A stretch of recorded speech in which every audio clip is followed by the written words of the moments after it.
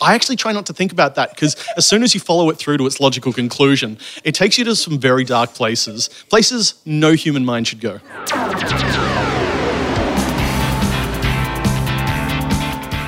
You're listening to On the Terrace. This is the companion to Night Terrace, the time travel comedy for your ears, giving you a few little behind-the-scenes tidbits on how it was all put together.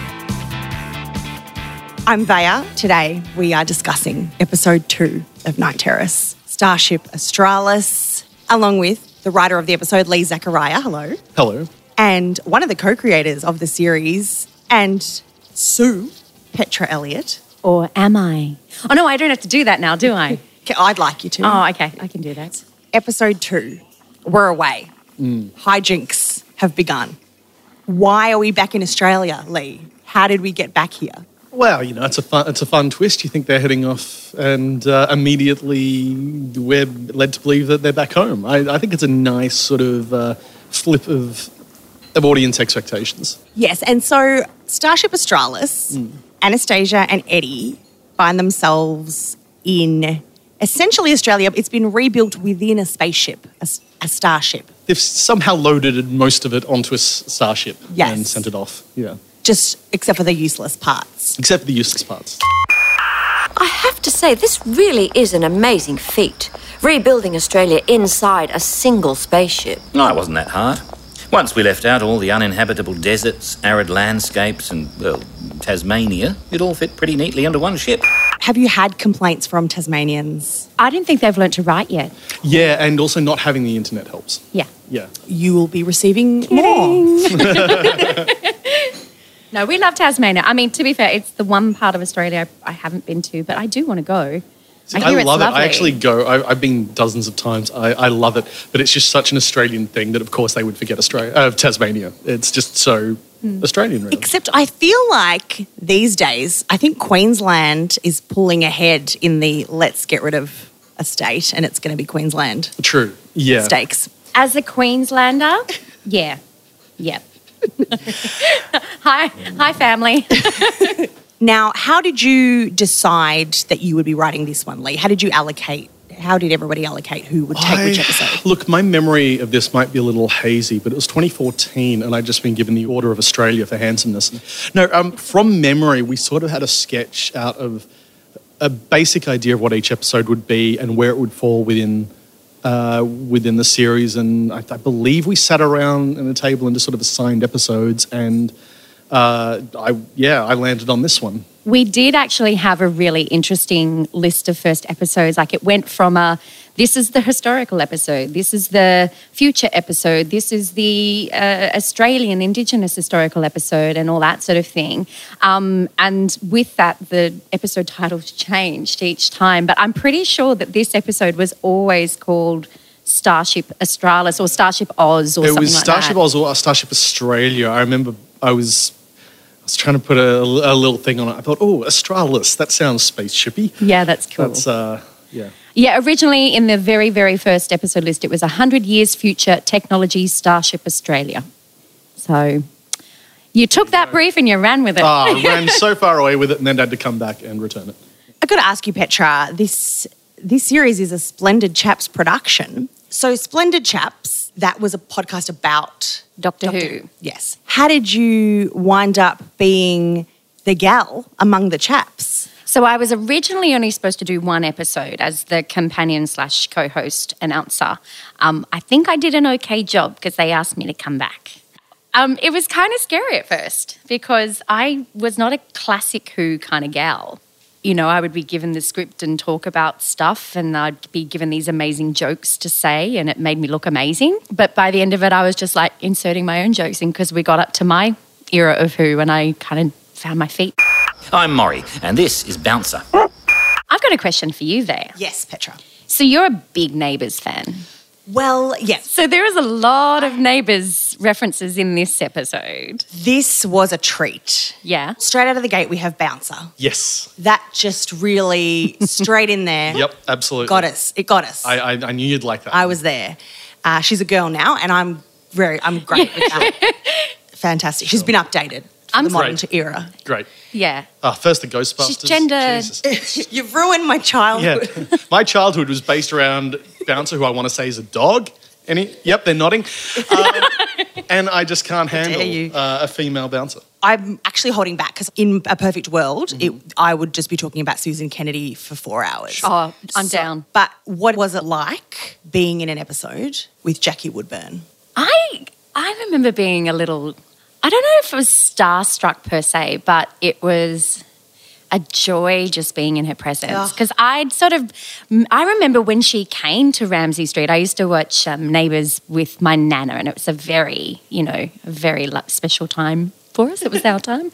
And so, I'm Neighbours adjacent now, but I still remember a big part of her storyline there. Yeah, so getting to see her do her craft with Anastasia was a real treat. She took Anastasia in this genre that is, I would say she's sci-fi adjacent as well. And she just came in and she got the script and she just ran with it. Like, I was looking back through emails about casting her and the first read-through that we had with her, she just got the character. And we were so pleased that not only was she our first choice, but she said yes. It was fun too in that first read-through because she was actually at drama school with my father. Oh. My father appears a little later in the series, and they hadn't seen each other in years and years and years. So we're sitting at the read-through. I'm like, at some point I should probably bring this up and mention it to her. And we stop and she's looking at the front of the script and she goes, I have to ask, you're not related to her? I said, yes, he's my father. So she was, and she hadn't seen him, I think, since drama school. So it was sort of a reunion between people who had never met but had this sort of shared history. Oh, that's precious. And it is just a rare treat to have her step away from Ramsay Street for a minute. And I love the line in the episode where Maury says, That's called Ramsay Street, one of our most important cultural landmarks. Would you like to see it? Absolutely not. Yep. Yes. Can I do have to make a confession that when John was saying, let's put a lot of Neighbours references into this episode, I was great. We can absolutely do that. What are some? Yeah. And so he wrote down a bunch, and then I put them in, and then he said, that's too many. And I didn't realise I was supposed to pick and choose from them. I just put them all in, basically, start to finish. Yeah, I reckon 90% made them into the episode. Yeah. Love it. So we find out that the reason Australia packed itself up and fled to outer space, that there was a cataclysm, a word that I didn't know how to spell. Turns out I don't know how to spell it. That was deliberate, by the way. It was people were meant to look at that and go, oh, I better not ask about that. That sounds important. And then we didn't have to explain it. Great. Yeah. We basically learn along this journey that the Starship Australis is living the existence of Australia's own genesis, that a ship of convicts came to colonise an already inhabited country, and it starts to play out again with Australis wanting to colonise Borealia. Yeah. And this is an issue that is still very... It feels current, I think. Yeah, it's still... Let me stop you there. There's no social commentary intended whatsoever. I hate being political. No subtext is my rule. So whatever you're reading into this thing of Australia... Is your own guilt. Yeah. Australia coming by ship to a new place, hoping to live there and being turned away by the locals. There's absolutely nothing to be read into Zero that. subtext. Yep. So I have nothing to say on that. Then, okay, can you then explain to me what a Fabergé loaf is? Yeah. Well, Fabergé eggs. Yes. Yeah, super expensive. Well, I thought... Australian thieves are classier. Yeah, I thought you can't have eggs without toast. So what would you have a Fabergé egg on? And, yeah. And that's what we find out the character of Maury has stolen, and that's how he's on this ship. Maury, played by Francis Greenslade... Sorry, I'm just laughing because now I just pictured him recording it. It was hilarious. In what way? He's very tall. Yeah. Yeah, because we were recording in this giant room at a studio, and we had this massive sort of semicircle of microphones where we could all see each other and play and then still see the booth and everything. And even though it's audio, like the actors kind of get a little bit physical with what they're what they're saying. So, but you've still got to keep your mouth close to the microphone because it's kind of like you're this weird marionette puppet in a way. You're just kind of moving your body but trying not to move your mouth. Yeah, right. He and Jackie had an amazing chemistry. It's just that moment I realised, like, she's been on Neighbours for 20 years, 25 years. He's been on comedy shows for the same amount of time, sketch comedy shows, Mad as Hell. And Full Frontal, suddenly hearing them together was just so exciting. And then he was a bad guy and I didn't see that coming. So excellent. Well, on me. I have to admit, because I was running late from something else. And so I didn't actually get to hear the episode get recorded until, like, I was like hoping I'd just catch the end of it. And I walked into the studio and I remember walking into the control room and it was all the regulars plus Francis plus Chris Taylor from The Chase. They're all there. And so I knew it was my episode that they were recording, but they were all singing Click Go the Shears. And I walked in, I was just kind of looking around and go, what the hell is going on?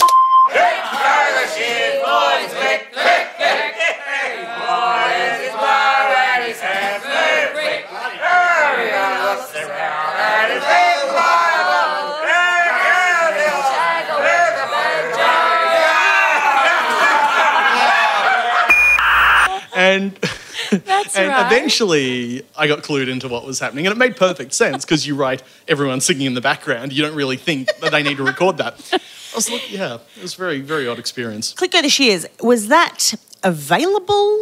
It's what we refer to in the biz as copyright free. Is it really? Yeah, amazingly, I assume it is. Yeah, on the day we actually were Googling when we realised we needed to sing something. Oh God, what can we sing? Kookaburra Sits in the Old Gum Trees, obviously out. Oh yeah, that's had some issues. So yeah, we came up with Click Go the Shears and we all got to, channel our inner bogan and sing it at the top of our voice. Yep. It's a great one for your playlist, Click Go the Shears. Chris Taylor from The Chaser, I've never heard him sound so blokey. Is he blokey like that? He was putting on a little bit. he was upping the blokey quotient. Yeah. Yeah. His little get your hand off it, Captain thing. His little response to it still makes me just that was way creepier than I intended when I wrote that. It's meant to be a bit more amiable than it turned out to be. It's so Australian. Yeah. That was, I think, creepy enough. I think that was perfectly creepy. He plays the captain of the Starship, and I think we should probably stop down for a moment and step our Brits through, our UK friends, through some of the lingo the captain drops in, including just the term hooroo. Hooroo. Isn't that a widely known? I don't know. I mean, I think maybe 60s and 70s and 80s. Yeah, it's just a classic. Aussie. Yeah. Hello. Greeting. Does it stand in? No, isn't it goodbye? Hooroo. See you later. Oh, maybe it's like shalom or aloha. In Greek, yasu, hello or goodbye, or excuse you, or excuse me.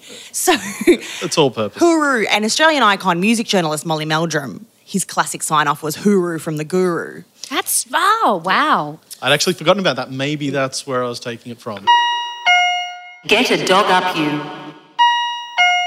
Get a dog up ya. Yep. I think it's the computer actually saying it, isn't it, on the tannoy? So it's proper English. It's a very formal greeting. If you ever come to Australia and you need to address, say, a customs official, the traditional way to do that is to say, get a dog up you. It'll. I promise everything will go smoothly.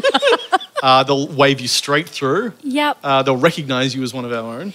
Just trying to figure out who the first person would have been to come to that expression. I actually try not to think about that because as soon as you follow it through to its logical conclusion, it takes you to some very dark places no human mind should go. Was it a vet? I don't know. No. Hopefully. That's better than some of the alternatives. Petra, do you want to step us through the Harold Holt cooling tanks? Poor old Harold Holt. For those who don't know, Harold Holt was a Prime Minister of Australia who went for a swim and was never found again. So cool story. It's really the coolest Prime Minister story. One of the coolest ones we have. Yeah, I mean, I love telling that story to Americans who can't believe we just let our leader go in the ocean. It's great. Yeah. So, the reference to a body of water being named after said Prime Minister who disappeared in a body of water.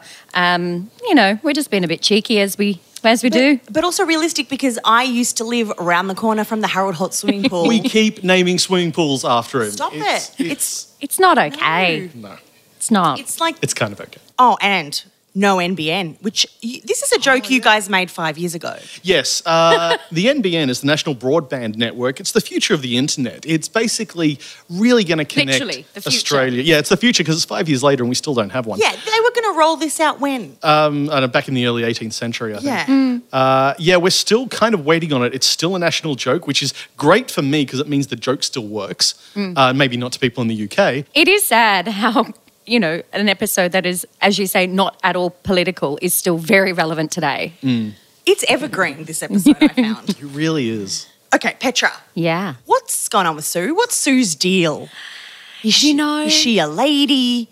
Is she a being? She's whatever you want her to be. Sue is not necessarily revealing her true identity, especially this early in the season, and which made it incredibly hard to play as well, because I didn't necessarily have the backstory of who she was either. And I haven't skipped ahead, so I'm deliberately letting it all unfold. And I'm not going to give you any spoilers at all. But she is a constant presence in the adventure of Anastasia and Eddie, but they don't necessarily recognise her straight away. And maybe in an audio series it's not as evident straight away because she doesn't look the same. Yes. But she... which is a great twist for an audio medium. It's great. It works wonders. I struggled with it only because I knew Petra already as a mate. So I just always pictured Petra, which is fine. Why wouldn't you? I mean, look at this. But you do have different looks every now and then. Today you've got a lovely hat. I do. That's Petra. Yeah. Oh, right. I'm not a puppet. Gotcha. But did you know that I played another character in the episode? I knew you were additional voices, but I didn't quite narrow down which additional voice I you were. wrote that character for you, additional voices. Additional voice. It's the part I was born to play. Who was it? The Borealian Commander. And this is where the magic of David Ashton comes in, because he made me sound completely different. That was exceptionally sneaky. Because there are some additional voices in the series that I do that sound like me, and there are others that I do that don't. Okay, Petra, can you please do Get a Dog Up Ya as Sue? Oh, you are throwing me a curveball. I haven't played Sue in 4 years. Or have I? There it is. That was it. She's in there. She's there. She's still there. It was weird because I think I kind of approached Sue as a voice and a concept before I actually thought about what her character would be. Oh, yeah. And I think we can talk about more when we start, looking at the episodes in another time.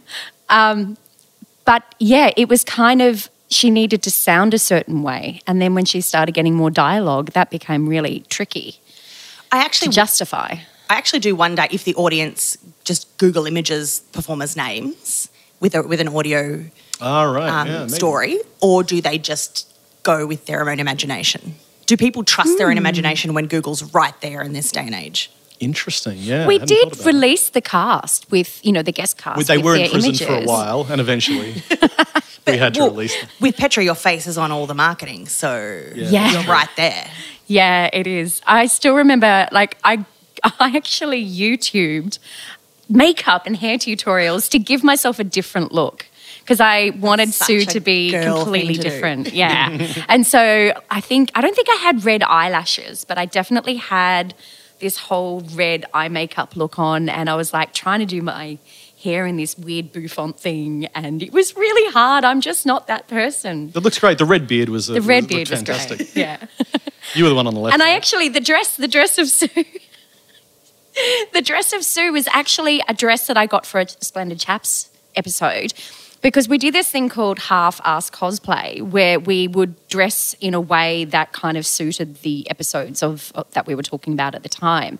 And I found this red dress in an op shop thinking, I don't know, maybe it makes me look like an alien in an episode of Doctor Who I've never seen. And I think John and I, yeah, that's right.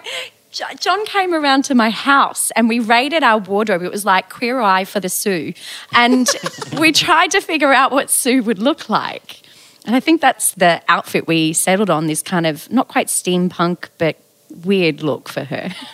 Well, Sue in this episode swindled me again because I was suckered in by Maury and I was suckered in by Sue. I thought she was guilty.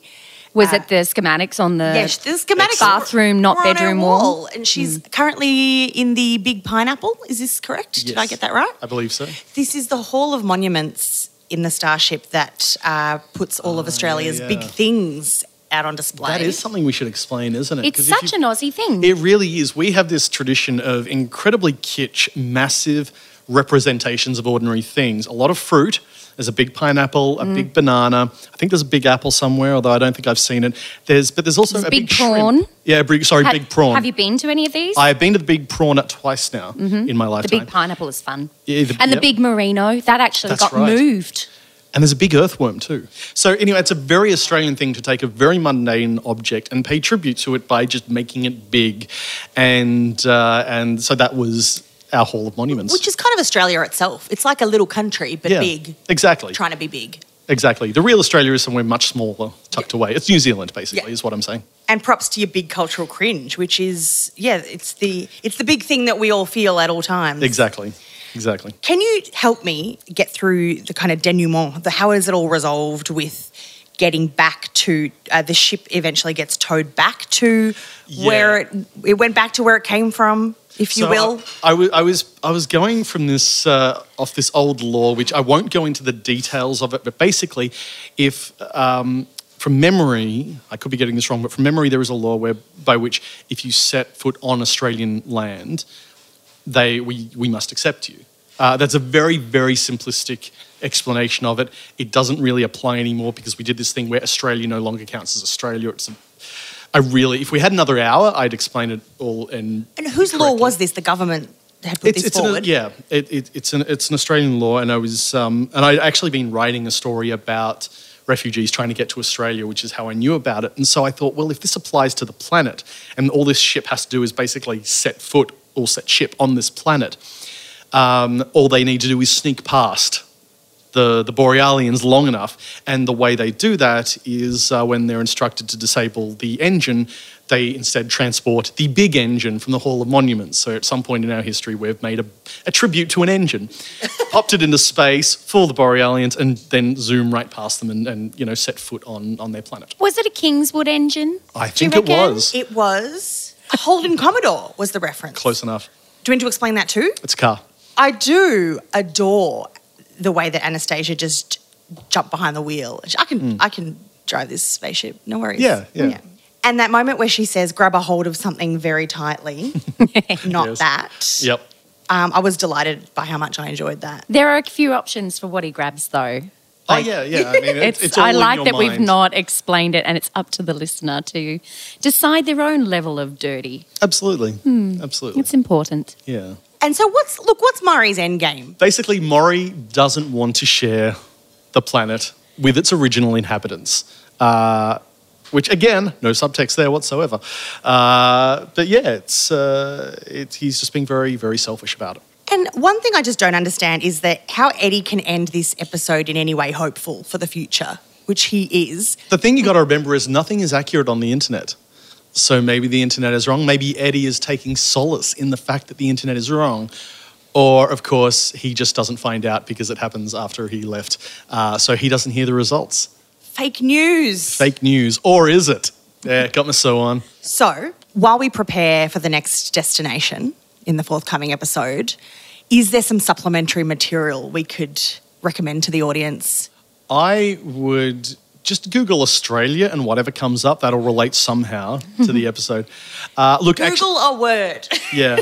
No, I would honestly, if you're in the UK and you want to see some good comedy, Google the names of the two guest stars, Francis Greenslade, Chris Taylor. Just watch whatever comes up. They've both been in such amazing and very different types of sketches that, you'll see some good material. Petra? I can't listen to this episode without thinking about a Doctor Who episode, which I'm sure we would be accused of copying. I have no idea what you're talking about. The Green Death, perchance? Maybe. This is postmodernism. This is intertextuality. We leaned into it. We did. We could have run away from it, and instead we just leaned right into it. Which Doctor Who episode was it? It's The Beast Below with the fantastic Amy and 11. I believe. It's one of his first episodes. But He's very second. So He's second. The first after his first. Oh, okay, So because much she's like- still much in a like ours. 90. She's still in a 90. And I would like to recommend Neighbours versus Time Travel is a series of webisodes that the Neighbours online team put out one Halloween. One year they did a zombies episode. This time it was time travel. A narrative about time travel. That sounds interesting. And if you want to talk about references, it was full of them. It's jam-packed full of sci-fi references on YouTube. You can find that. Right, okay. And one recommendation for what not to Google, Bouncer's Dream. Don't Google that. Oh, no, I've seen No, that. it's just Google. best not to revisit that. Gotcha. Thank you, Lee Zachariah. Thank you. Thank you, Petra Elliott. My pleasure. I'm Vaya Pashos. You can catch me on Neighbours, the Neighbours Recap podcast at neighbourspod.com. And you can find this podcast on The Terrace and the show itself, Night Terrace, at nightterrace.com. This episode was recorded at the Stove Monkey Cafe in South Melbourne. And we'll catch you next episode for another cup of tea on The Terrace.